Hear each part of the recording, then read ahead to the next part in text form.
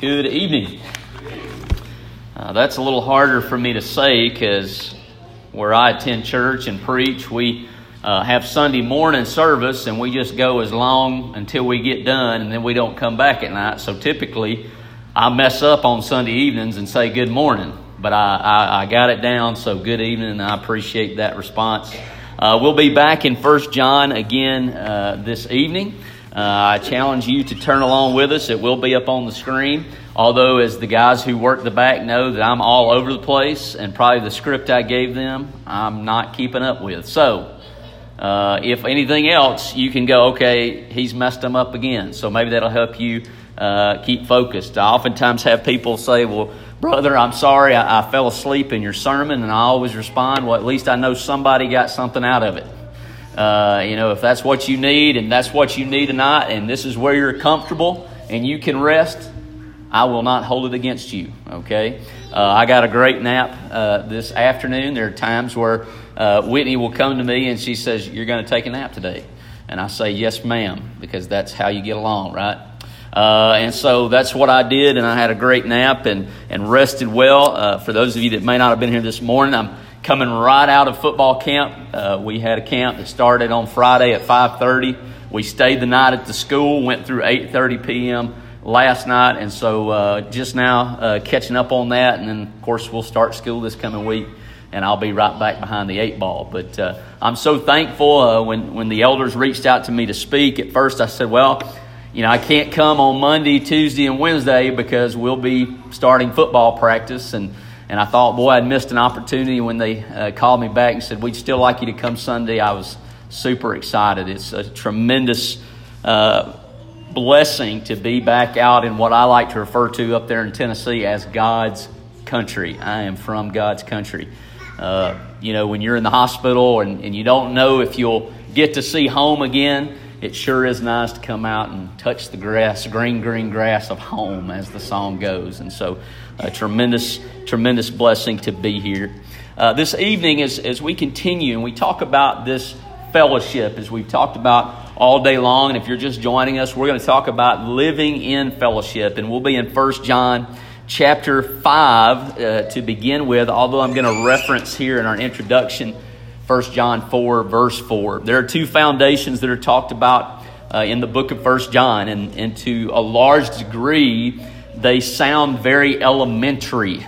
Like, we knew that, Travis. Tell us something we didn't know. But the more and more I study Scripture, the more and more I think growing up that a lot of things that were of the mature nature, we kind of treated them like elementary teachings.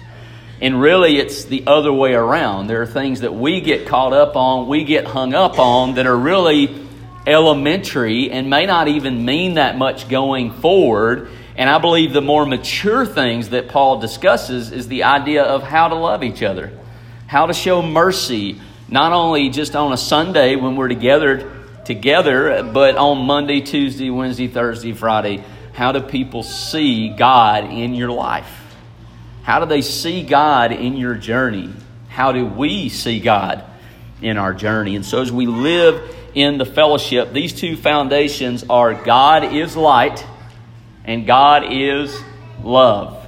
God is light and God is love. This morning we referenced Acts chapter 17, where Paul says that we all have grumbled and crawled on the ground in the dark trying to find the right way. And then God sent His Son to show us the right way. I don't know about you, and my Uncle Ronald probably can attest to this, that he had to show me multiple times how to tie a tie. Right? And I finally figured it out. And when I figured it out, you know what I did? I tied all my ties, and I probably haven't tried to tie them since. Right? But I am a person that somebody has to show me over and over and over again. Whitney's here. She can attest to that. I have to be shown, not only told, but I have to be shown. For you guys that don't need instructions, I'm the reason instructions come with everything, because I can mess it up very quickly. God is light, and He's light to our dark world because God is love. God is love. My kids have recently reached the age where everything that we say comes with a why. Why? And at some point it always comes down to because I said so, right? And a lot of my study in Scripture, I tend to get to the point as I get older that I like when God just says, because I said so. But now I'm starting to tell my kids, because I love you. That's why I don't want you to do this. I don't want to have to punish you. As we were at Chili's earlier, I don't want to have to punish you in front of all these people and have somebody call the cops on me, right? I don't want that. But because I love you, I want the best for you. John writes 1 John to these churches because he loves them. He knows there's a right way, there's a wrong way, and even better, a righteous way. Even people who don't know God can find the right way every once in a while, right? What is it? Even a broken watch is right twice a day. But we cannot find the righteous way without God. Jesus tells those people, and I'm talking about regular Joe Schmoes like me and you. On the Sermon on the Mount, he says, if your righteousness does not surpass that of the Pharisees and Sadducees, you will not enter into the kingdom of God. And everybody there goes, well, if they can't do it, I can't do it. And Jesus, he didn't say it in such words, basically, that's right. That's why I'm here. Because the only righteousness that we have and truly can have is through Jesus Christ. God is light. And God is love. If you're keeping notes tonight, if you write those two things down and you go home with that in your heart, I've done my job. But we'll expound a little bit anyways, if you'll bear with me. What if we go to God? I've had this conversation. When those kiddos came to my house, I had a conversation. For those of you that don't know, we just finished our adoption a few weeks ago. They were our foster kiddos for 2 years. And there were moments where I had that open conversation with God. I cannot do this. I cannot get this kid to go to sleep. It's 2 o'clock in the morning. I don't know what to do. And I didn't hear an audible voice, but it might as well have been God saying, but I can. Just get out of the way and let me do my thing here. There are times where we in that journey, we're like, man, we can't do it anymore. We can't, this is too hard. And I tell this all the time, and my wife probably doesn't enjoy me saying this. It's the hardest thing I've ever done in my entire life. And folks, I've had leukemia. Okay? The hardest thing I've ever done in my life.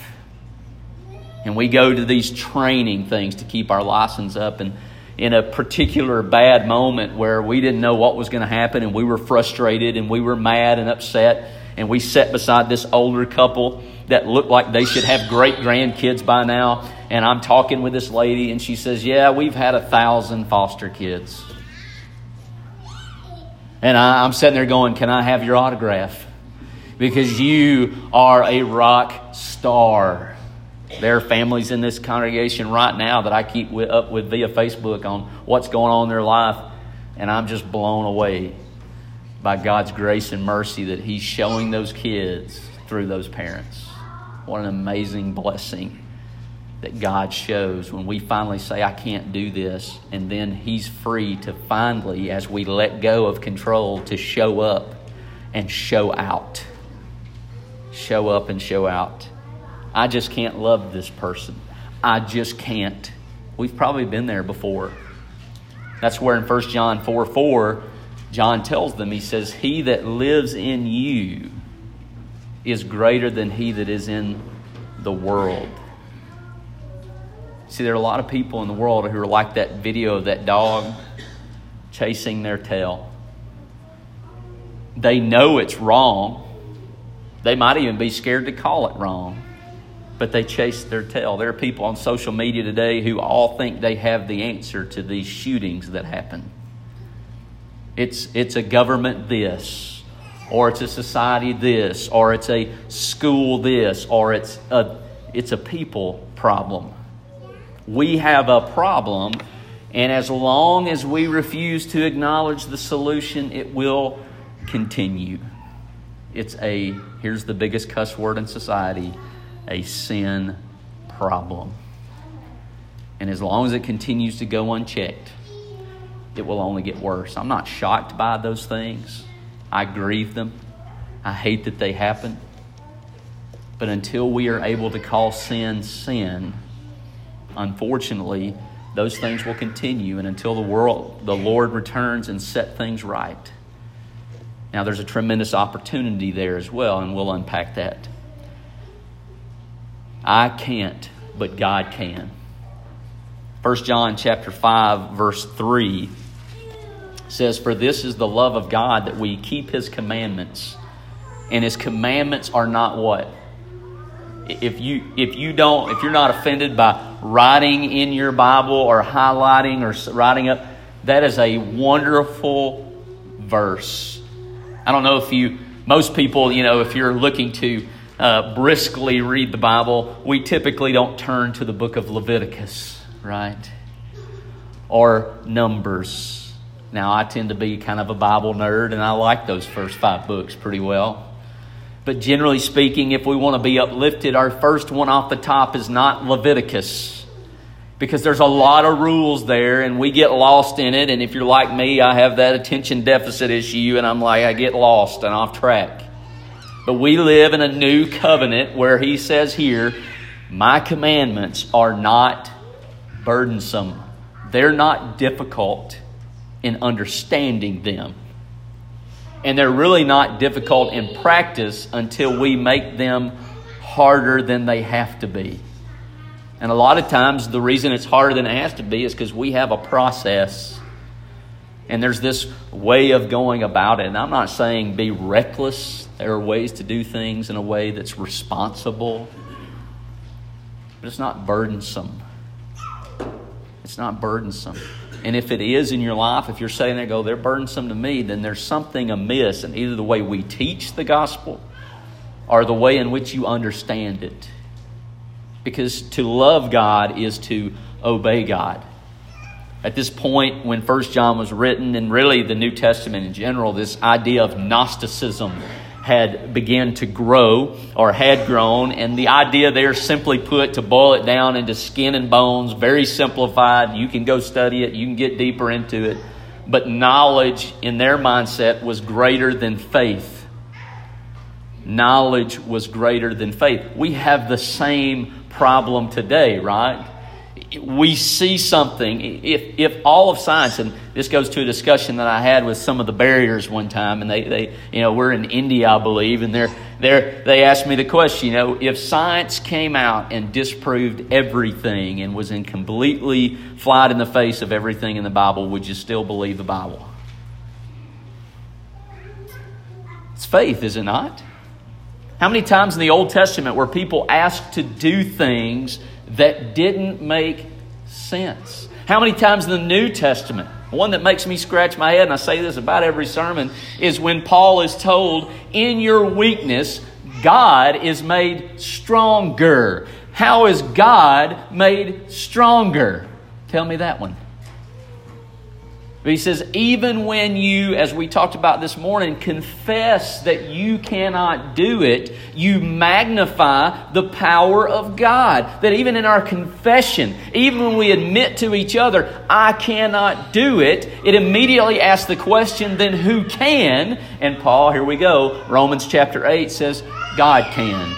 There is no condemnation in Christ Jesus. It's what I live my life from. Too many of us live our life as though God is holding us over the fire, and oh no, I had a bad thought, or I did something I shouldn't have done. I'm back in the fire, and I've got to find the lighter to climb myself out. God saved you at your worst moment. You're not going to get any worse than you were then. Now, I'm not saying once saved, always saved. You absolutely can walk out that door and say, I'm never coming back. I don't believe in this stuff, and walk away. Don't misconstrue me. But we've got to start living in the light, because we are. Knowledge is wonderful. I love it. I want more Bible knowledge all the time. But if it does not produce in me faith to see past the physical, then what am I doing it for? When we went into the hospital, those kids were going home. We had a judge who told basically, there's no way these kids are leaving their parents unless they're caught red-handed doing something they shouldn't do. We went to the state senator. We went through everything we thought we could go through to try and get them in the best situation we could. We went in the hospital. We called them and said, hey, listen, we can't take care of them. You've got to either take them somewhere else or let our family take care of them, and they'll have to cross state lines. And we sat in the hospital, and I fought leukemia. And God fought our battle for us. When we finally said, we can't do it, you've got to. Now, sometimes the answer is no. And that's, as the prayer said, that's not the answer we necessarily want. But a person mere days prior who said, I'm going to fight the state, I'll fight you, and I will go the distance, in mere days calls us on the phone and says, I believe God wants me to give you these children, and you could have picked me off the floor. But what could I not get past? The knowledge and the data that I had in front of me. And God says, I don't need that to make things happen.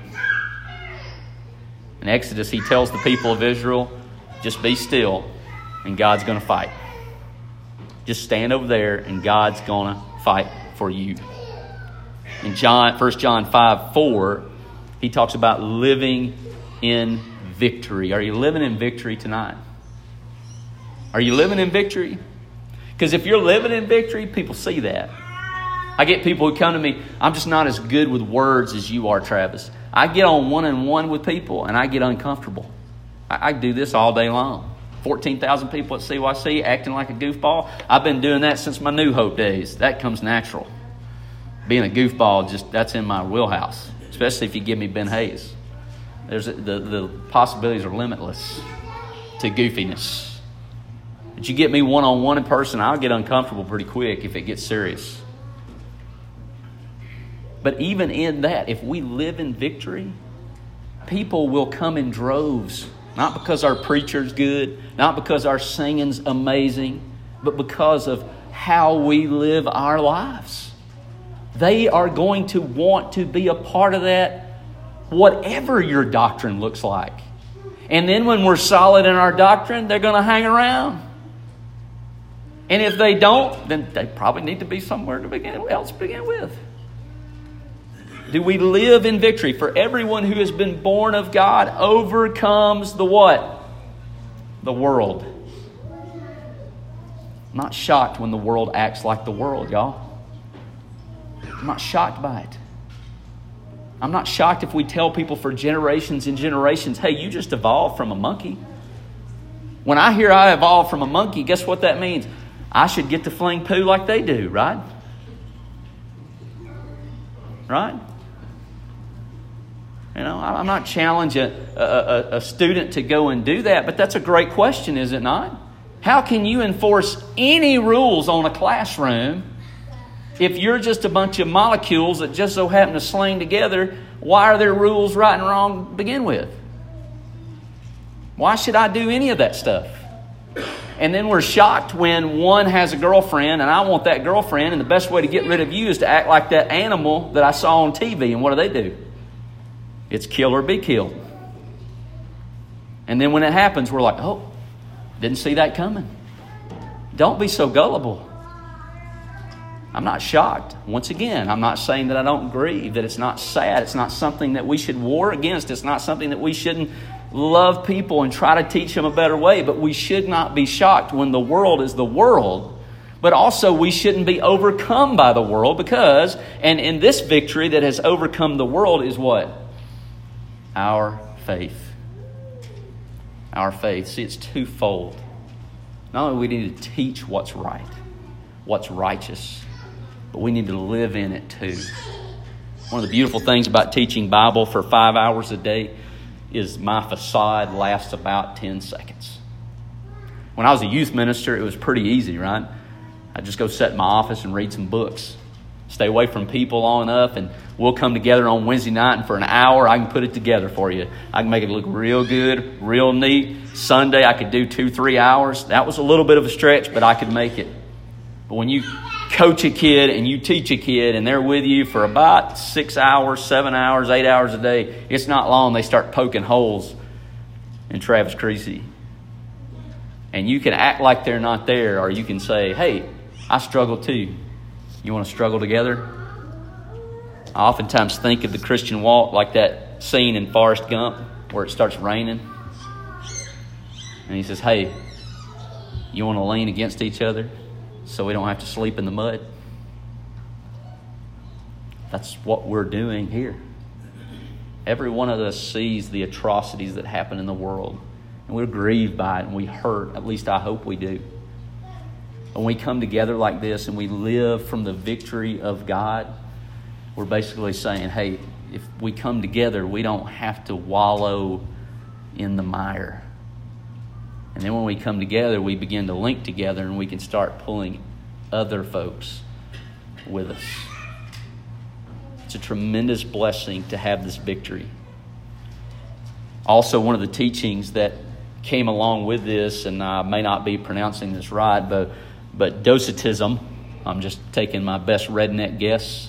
Somebody can inform me if I missaid that.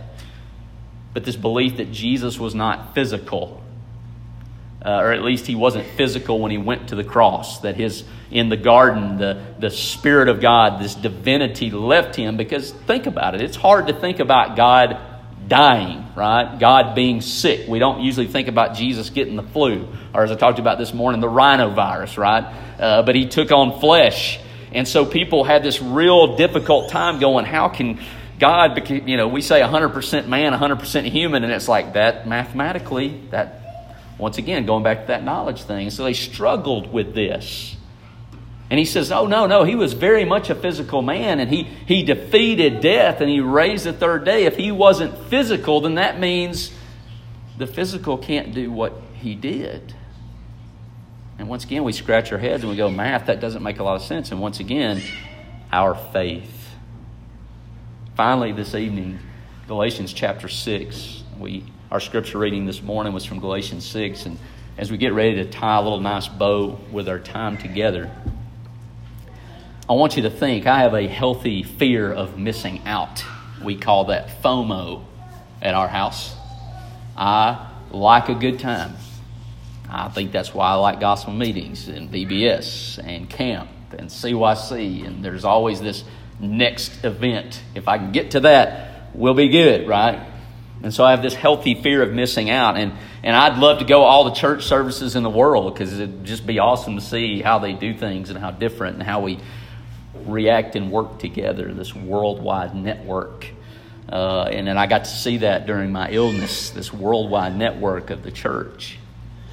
And can you imagine, and the book of Galatians and these books that are written to churches were read to the assembly aloud. Can you imagine knowing that the next book written by Paul the Apostle would be read at the next gathering of the saints? And I'll bring it to my house. And you decided to go watch the Super Bowl instead. Now, obviously, there's some time constraint there, and that doesn't make a lot of sense. But can you imagine getting the Word of God in the midst of persecution and being hated for what you believe and finding a reason to miss it? And yet, what do? We make the same choice. And you may be sitting there going, Travis, that's ridiculous, that's extreme. But do we? I had some of my old football players here. Man, I had a mix. I mean, I had Fayetteville people, and tonight we've got Oakland folks. I had some Pine Hill folks. I went to church. Man, I had a group. Man, it was like out of context. Like, whoa. It's like my students when they see me at Walmart. You mean you have a life outside of the school building? And I'm just as shocked as you are that I have life outside of that building, because sometimes it doesn't seem like it. There's a mixing, melting pot. But I wouldn't miss that. In Galatians chapter 6, He encourages them.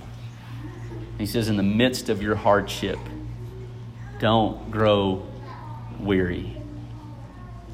Don't grow weary. That's one of those direct commands that sometimes we don't look at, right? Because guess what? We can go down the aisle, I could hand the mic, and there's something in your life that causes you to be weary. Because if we're honest, there are things that we worry about. You know what I'll do tonight? I'll go home, I'll lay my head on the pillow, I'll be dead dog tired, and my mind will kick on and go, what kind of ignorant stuff did you say tonight to those people? And I'll ask my wife, did anything I say make any sense? And if I'm not careful, I'll let Satan tell me a bunch of lies. And it'll steal my rest. And the beauty of it is he doesn't give us a direct command without lifting us up to meet the demand. Let us not grow weary of doing good, for in due season we'll what? Reap. If we do not give up. If we do not give up. There's a lot of things I do for my football guys. And at some point in the season every year, I'll ask my assistant coaches, do you think they ever understand what we do for them? And my encouragement to you as a body here at New Hope, those of you that go to Oakland where I worked for a few years, those of you that go to Jacksonburg who put up with me as a teenager, those that may be from Pine Hill that put up with me, is yes. They do think about it. And they do appreciate it. And my assistant coach looks back at me and he says, you did. You appreciate what your coach did for you, what Ike Fowler did for you at Central High School. So yes, at some point, it'll hit them. So tonight as we close, I want to encourage you, don't give up. Don't ever give up in doing good, for we'll reap.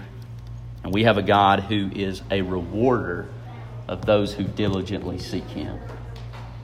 And as much as I like your pats on the back and good jobs and handshakes, your reward and your encouragement, as much as I crave them and I love them and welcome them, will pale in comparison to the day that Jesus looks at each one of us and says, come on in. Come on in. I know you. This evening, there I almost did it, this evening. If you know that that's not the relationship you have, you've not bought in, you've not given your life to Him, you're not living in that victory of salvation, why not make that choice tonight? I plead with you, I beg with you, it's the greatest decision you could ever make. Or maybe you've tasted that victory and you've allowed yourself, you've allowed Satan to lie to you, you've bought into it, you're tired. And maybe simply you just need somebody to hug you. Sometimes that's all I need is a hug. Simply put, I need somebody to wrap their arms around me and say, I'm here for you. Whatever that need may be, we encourage you to make that known to us. We look forward to the privilege of serving you as we stand, as we sing.